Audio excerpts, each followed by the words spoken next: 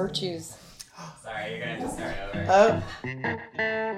Hey there, readers. I'm Cal Spivey, and this is another read-through. In this episode, our bookseller Margaret interviews author Nancy Slavin. This is Margaret. I'm a bookseller at Another Read-Through bookstore. Hi, Nancy. Hello. Thanks for having me. My first question is if you can think of a moment in your life when you felt like all your pistons were firing, that elusive moment that you can only see in hindsight and go, oh yeah, that was good. It was, and it was elusive. Yeah. Yeah, I actually can think of that because I once heard the author, Jess Walter, who wrote Financial Lives of Poets. Right. I love that book. And I think it was about that book that he talked about once in your life as an author. You get the one book that just downloads from the ether in the universe and just comes straight out. You know, obviously not perfectly in a first draft, but all the ideas are there beginning to middle to end. Miraculously, when I was a relatively new mother, I think my daughter was 4, I was going back to teaching. I taught at a small rural community college, just doing that work and somehow still managed to do a NaNoWriMo book.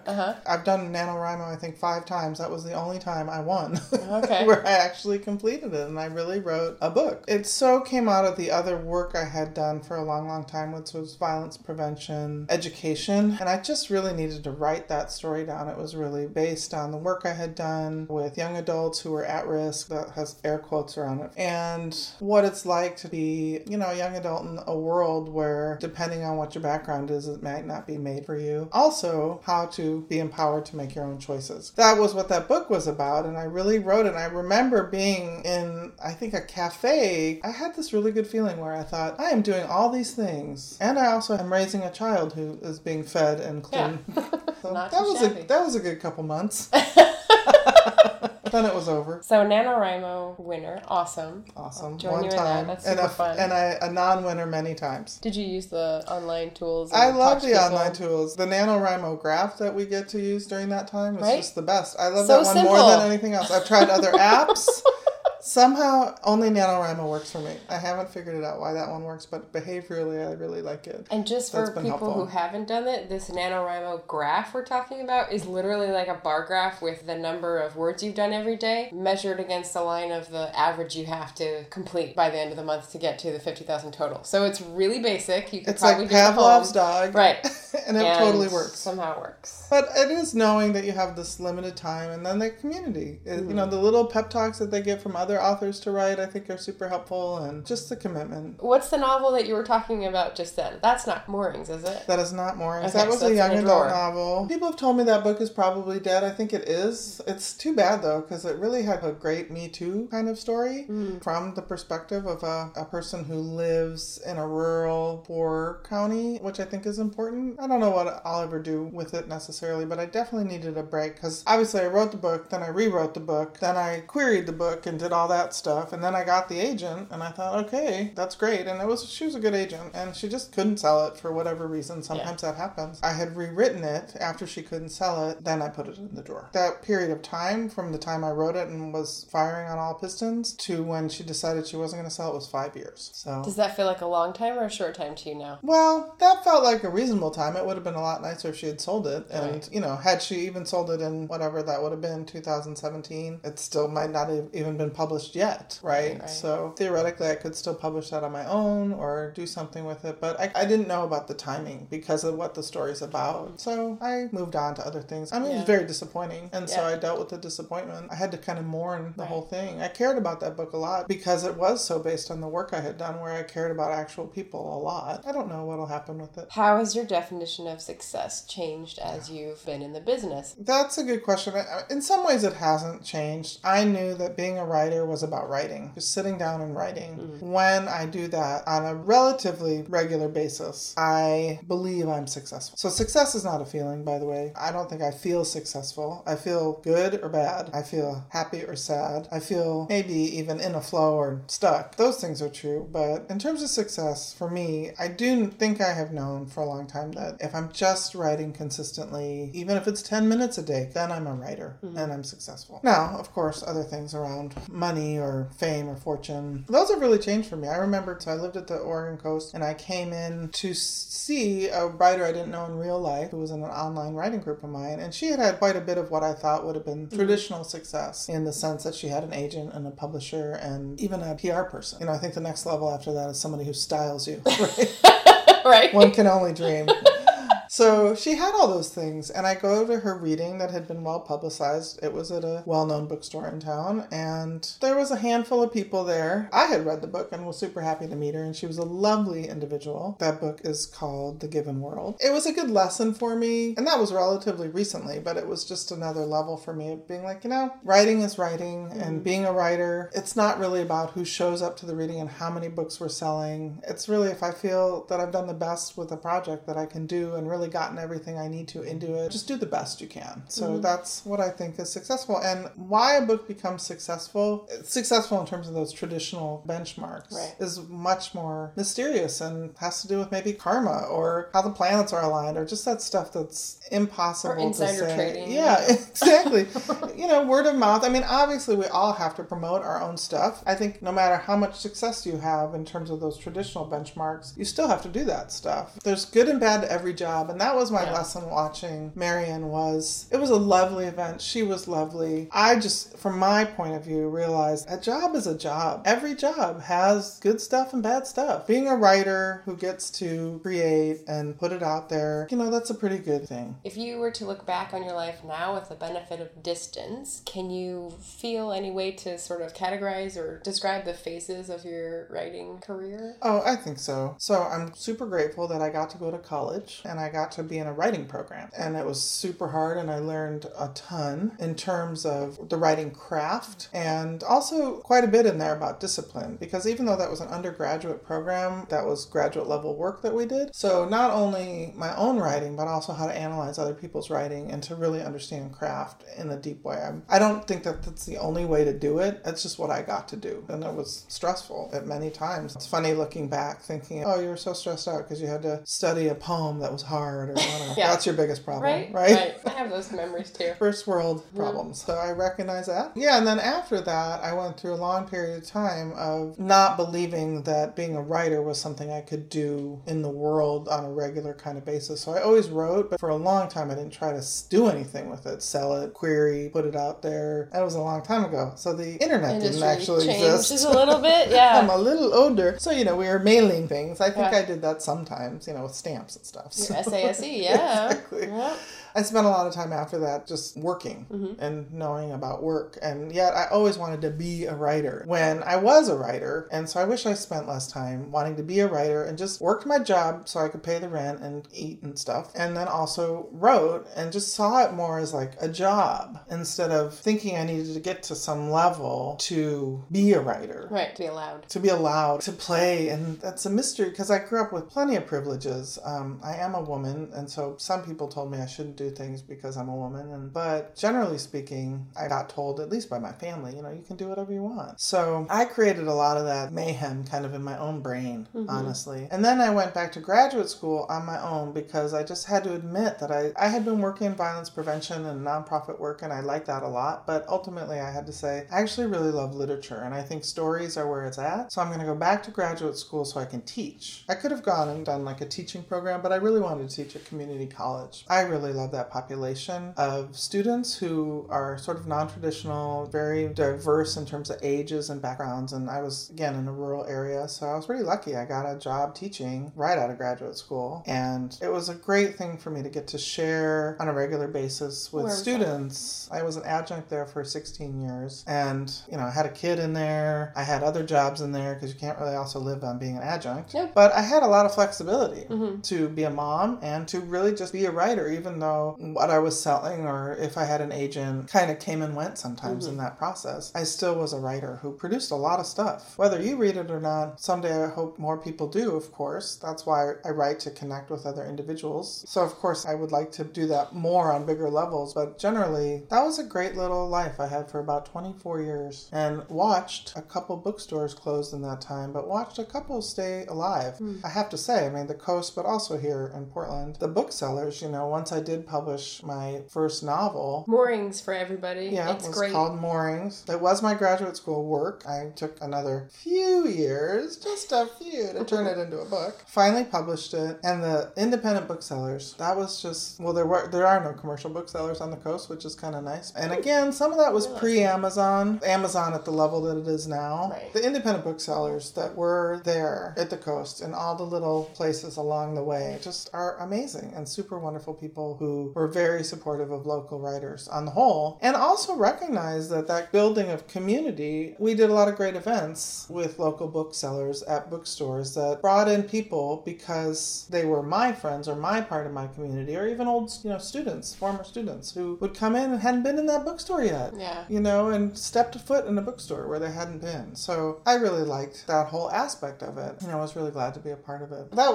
was a big kind of long phase. The next phase is a little bit of a mystery to me. I think I'm working a full-time job with some flexibility, but not as much as I used to have. I've always really been, a big part of writing for me has always been social justice work, doing work that at least moves the needle more towards social justice. The moral arc of the universe, bends that way. I want to help bend it that way, not the other way. So you feel like the phase you're in now is almost like you're combining the two big flows of your life, the career flows, like the writing and the... Everything is hindsight, right? So in those times, being an adjunct and doing violence prevention work on and off as an employee or a consultant, and then being a mom, which we're so grateful that we had that opportunity while my spouse worked doing what they do. I'm so grateful about that. But I used to think I didn't make enough money, or it was always a struggle, or I'm not a very positive person. So I really actually hope that my new phase is being a little bit more positive about the way things are right now. And that is tough in these times because there's a lot of shit going down that's hard to be happy and it's hard to be feeling positive, I think. Yet, who am I to not feel positive? I have every single thing that I need every day. I mean, I say a little prayer every day. But just don't use guilt for that, right? Yeah. Just have it. I'm reading a book about the Buddhist Brahmin Viharas, which are virtues, as I understand it. The one that I looked at and went, oh, okay, that's the one we're aiming for then, because I'm lowest on that one, is equanimity. Mm-hmm. And the sort of feeling of you're not all the things you want to be, but you can still accept the world as it is and accept yourself as it is. Exactly. And I'm like, okay, this is definitely something to focus on soon. I think that's exactly it, actually, for me, to just be with how things are right now. And I was injured. Such an interesting thing that, for instance, one of the things that's not happening in the world right now is, access and understanding and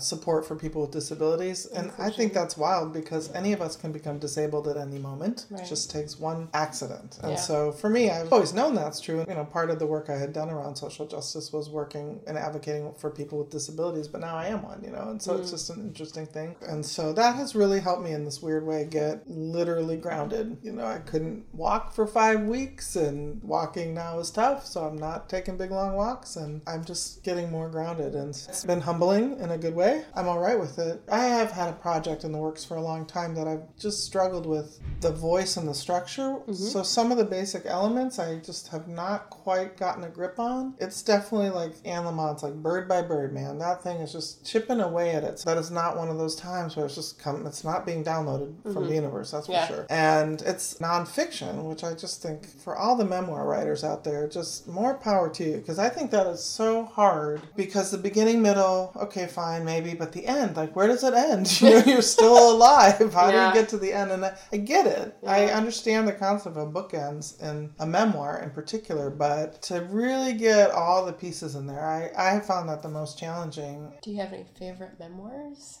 Well, I do. There's a great memoir by George Semprin, who was a German writer. It's called Literature or Life. And that is probably... Literature or Life? Uh-huh. Because he was a Holocaust survivor. And that is a beautiful, beautiful memoir. I also just read another one by Gail Brandeis, The Art of the Misdiagnosis. This book was so beautifully structured. She used letters that she was writing to her mother and then pieces of evidence from her mother's story. I thought it was really smart. And it was really engaging. You knew what happened. It was one of those memoirs. You know how it ends from the very beginning. Somebody dies. Yet it just pulled you right through. So I think that's so well done when people can do that with a memoir. Also in my memoir, nobody dies. Nobody got divorced. I honestly wasn't really traumatized. because I'm trying to write about growing up with privilege and choosing social justice and choosing to have less rather than have more, which is what our culture so often says. Mm-hmm. And it's really hard for me to write about that and not sound completely solipsistic or self-gratifying, It wasn't a pretty journey getting there in a lot of ways. So I haven't figured it out, but I'm gonna. Okay. I'm also reading Maya Angelou's I Know Why the Caged Bird Sings, which I've never read and have always wanted to read, and I'm reading it very slowly. I'm enjoying that quite a bit too. Yeah. I want to ask where you got this. So was it the undergraduate program, or was it since then that you concentrated on poetry forms? Because you've got a lot going on in Oregon Pacific, and you've got all these very detailed, very academic or specialized forms that you've poured your words into that are about social justice, that are about place and setting, really personal. Where did that start? Why that challenge in particular, maybe? So I'm a big fan of form follows function. I loved form, I think, is the deal. I loved studying form. In my undergraduate program, I had a professor named Mary Kinsey, who's a poet, but she's also wrote a book since I graduated college that was called The Poet's... Oh, geez, Louise, I gotta look up these books. The Poet's Guide to Poetry. So yes, Mary Kinsey was my poetry professor in college, and she ran the program that I went to, and it was a rigorous program, and she was a rigorous teacher. I called her fondly my mentor and my tormentor. Oh, nice. Yes. That's a good term. And I have a complex love for her, but that book, if you're serious about poetry and really want to understand how the elements work in a poem, read that book. I have made the mistake of trying to give little parts of it, just parts to my students. It is deep level work. I'm into it. And I have to say that's where Mary was my mentor. She taught me to love every aspect of a word, every aspect of poetry, from the syntax to the line, to the diction, to the metaphor, to the whole thing. And that's how I taught my classes with students. And so teaching poetry, of course, you always teach what you have to learn. I taught poetry as literature, and I taught poetry classes as creative writing, and loved it and tried to express my love for it to my students, and used form as a way to help them understand how those elements work. Because when you're forced into form, say a sonnet, you have to end your line. You can't keep going. And then you have to rhyme it if we're doing a formal sonnet that way. And you have to rhyme it not with the next line, but the line after that. And so it has to also make sense as a concept. You can't just have it in a line and then the next line. So you're also making a whole argument. So I always saw it in those ways of the parts that make up the whole. And the other thing I would argue to my students, and maybe they would argue against me, but the idea is that the form squeezes things out of your unconscious that you didn't know were there. Because you have to rhyme, say, these two, the A and the C lines, you have to then find something that wasn't what your will wanted, right? But it's not something immediately there for you to grab. Yes. You had to dig down to get Yeah, it. and those surprises that come out because the form squeezes it out of you, I think, are the most fascinating and wonderful things. So maybe this is the antidote to people who have writer's block because they have too many choices. Exactly. Here's your homework. Yeah.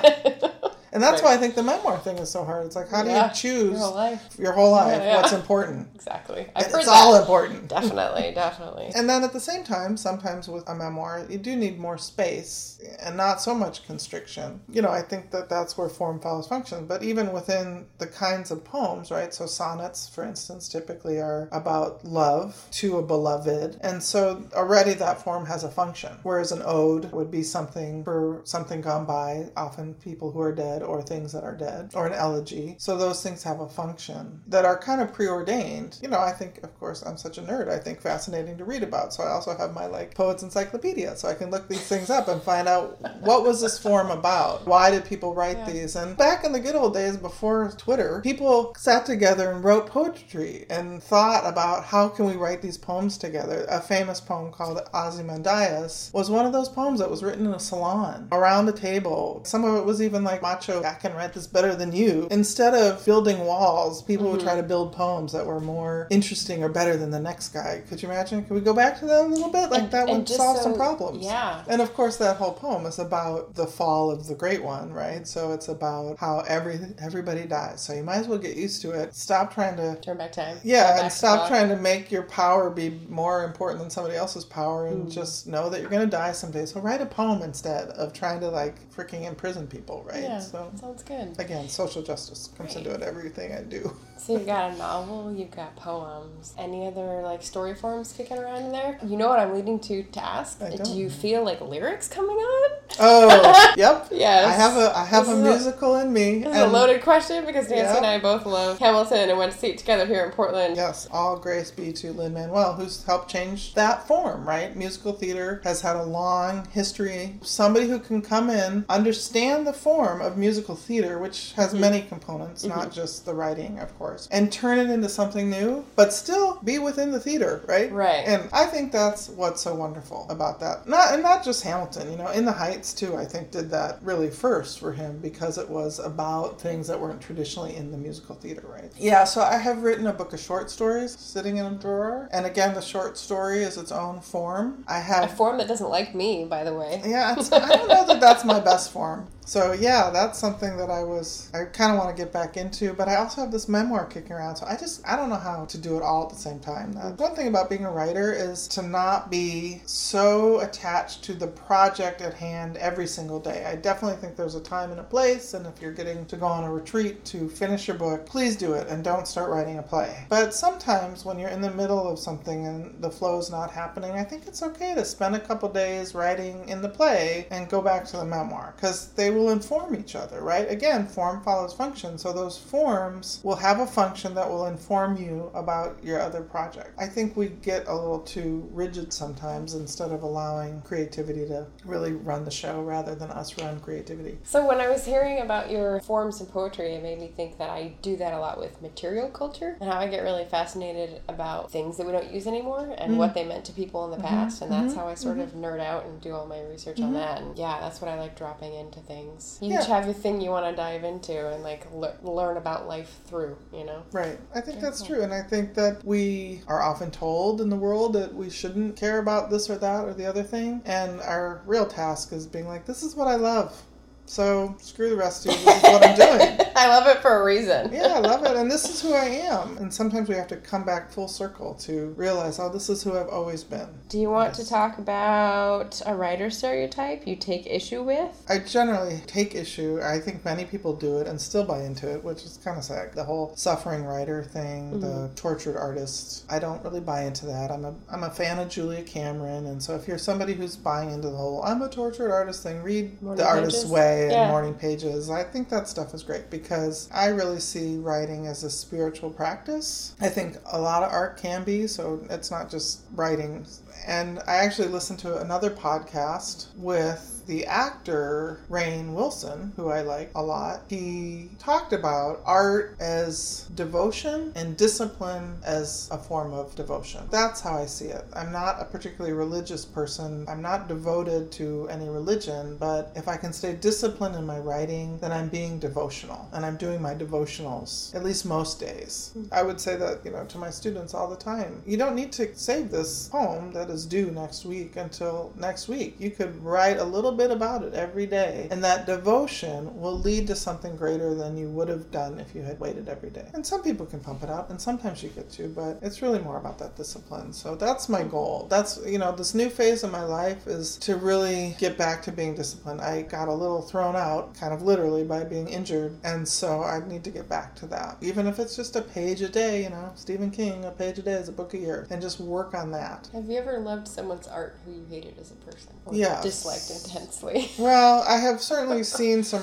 I've loved writers and then I go see them speak and I'm like, really? That makes me sad. Won't name any names on Mystery. that. And Yeah, I once it's heard just a the writer alchemy. say something, I took a workshop once and heard a writer say something crappy about another writer. There is so much difficulty in the world. Life is hard for lots of people in lots of ways, some more than others. And so why would we do that as writers? If we have the privilege of getting to sit here and write, and this was a relatively famous writer who had plenty of traditional kinds of success, and she kind of dissed this other writer, and I was really bummed about that, and it shifted my whole perspective constructive. So I just think writing is hard, putting your heart and soul, having devotion, not worrying about where the money's coming from for 5 minutes so that you can have your discipline. Anybody who does that deserves praise. Sure, we can offer helpful criticism and constructive feedback. Why be mean? I just don't think there's any reason for that. So my influential writers have been, my parents handed me some poetry, Maya Angelou's poetry collection, one of her early ones, Alice Walker. They handed me a couple other people. There's another poet named Thomas McGrath who was very influential when I was in college. A lot of those writers, they really write about social justice. Joy Harjo, I had read those poems and saw how they transformed me. I was a white girl in the suburbs, and I was reading Maya Angelou's work and poetry. I learned things about different people and what it's like, and saw that even though I was being told every day in various ways, all men are created equal and America the great. Yeah. The playing field is even. Yeah, I would read these writers who had other things to say about that. So I got to realize through writing early on, young, that not all people are treated equal. That was not okay with me. I credit my parents a lot for also having that point of view, not pushing it on me, but being like, you love poetry? Here's some things. I think my dad would say, I didn't know anything about poetry. He went to a bookstore owner in Little Wilmette, Illinois. And said, I think I heard this poet on Oprah, because this is back in the days when Oprah had, Chicago shows that were 3 o'clock every day. Right? Yeah, That's always on when I came home from not school. syndicated or anything yet. And saw Maya Angelou and was like, I saw this poet. Do you know who it was? And the bookstore owner knew who she was and was like, yep, here's the book you want. And he gave it to me. Those things changed how I saw the world and what I wanted to be in it. That's great. So there's a big relationship for me between social justice and writing. I think that's true for all art. So it should be having a heyday right now, right? Because there's so much to fight against. Well, and in some ways I think there's some great writing happening. I know it's still, there's gatekeepers in the publishing world and in all the worlds. I think those of us who have privileges should put out the platform that says, I'm not going to do this panel until we get a diverse group of people here. Right. Because maybe I get invited to the party, but I'm not going to be at the party until everybody is there. Barry Lopez, he said once, this is not a quote because I'm terrible at quoting people, but the real work is having the courage to do the right thing even though you may never see the fruits of your labor. This has been a great time. Thanks. Thank you so much for having me. Another Read Through is a queer-owned independent bookstore in Portland, Oregon. Our mission is to keep Portland reading and support queer and local authors. We host many events every month, including author readings, panel discussions, and book clubs. Check us out at anotherreadthrough.com or on North Mississippi Avenue starting every day at 11 a.m. Follow us on Twitter at AnotherRead or on Instagram at AnotherReadThrough. This episode was produced by me, Cal Spivey. Our theme music is by Zach Enger. Links and book lists are in the episode description. Happy reading!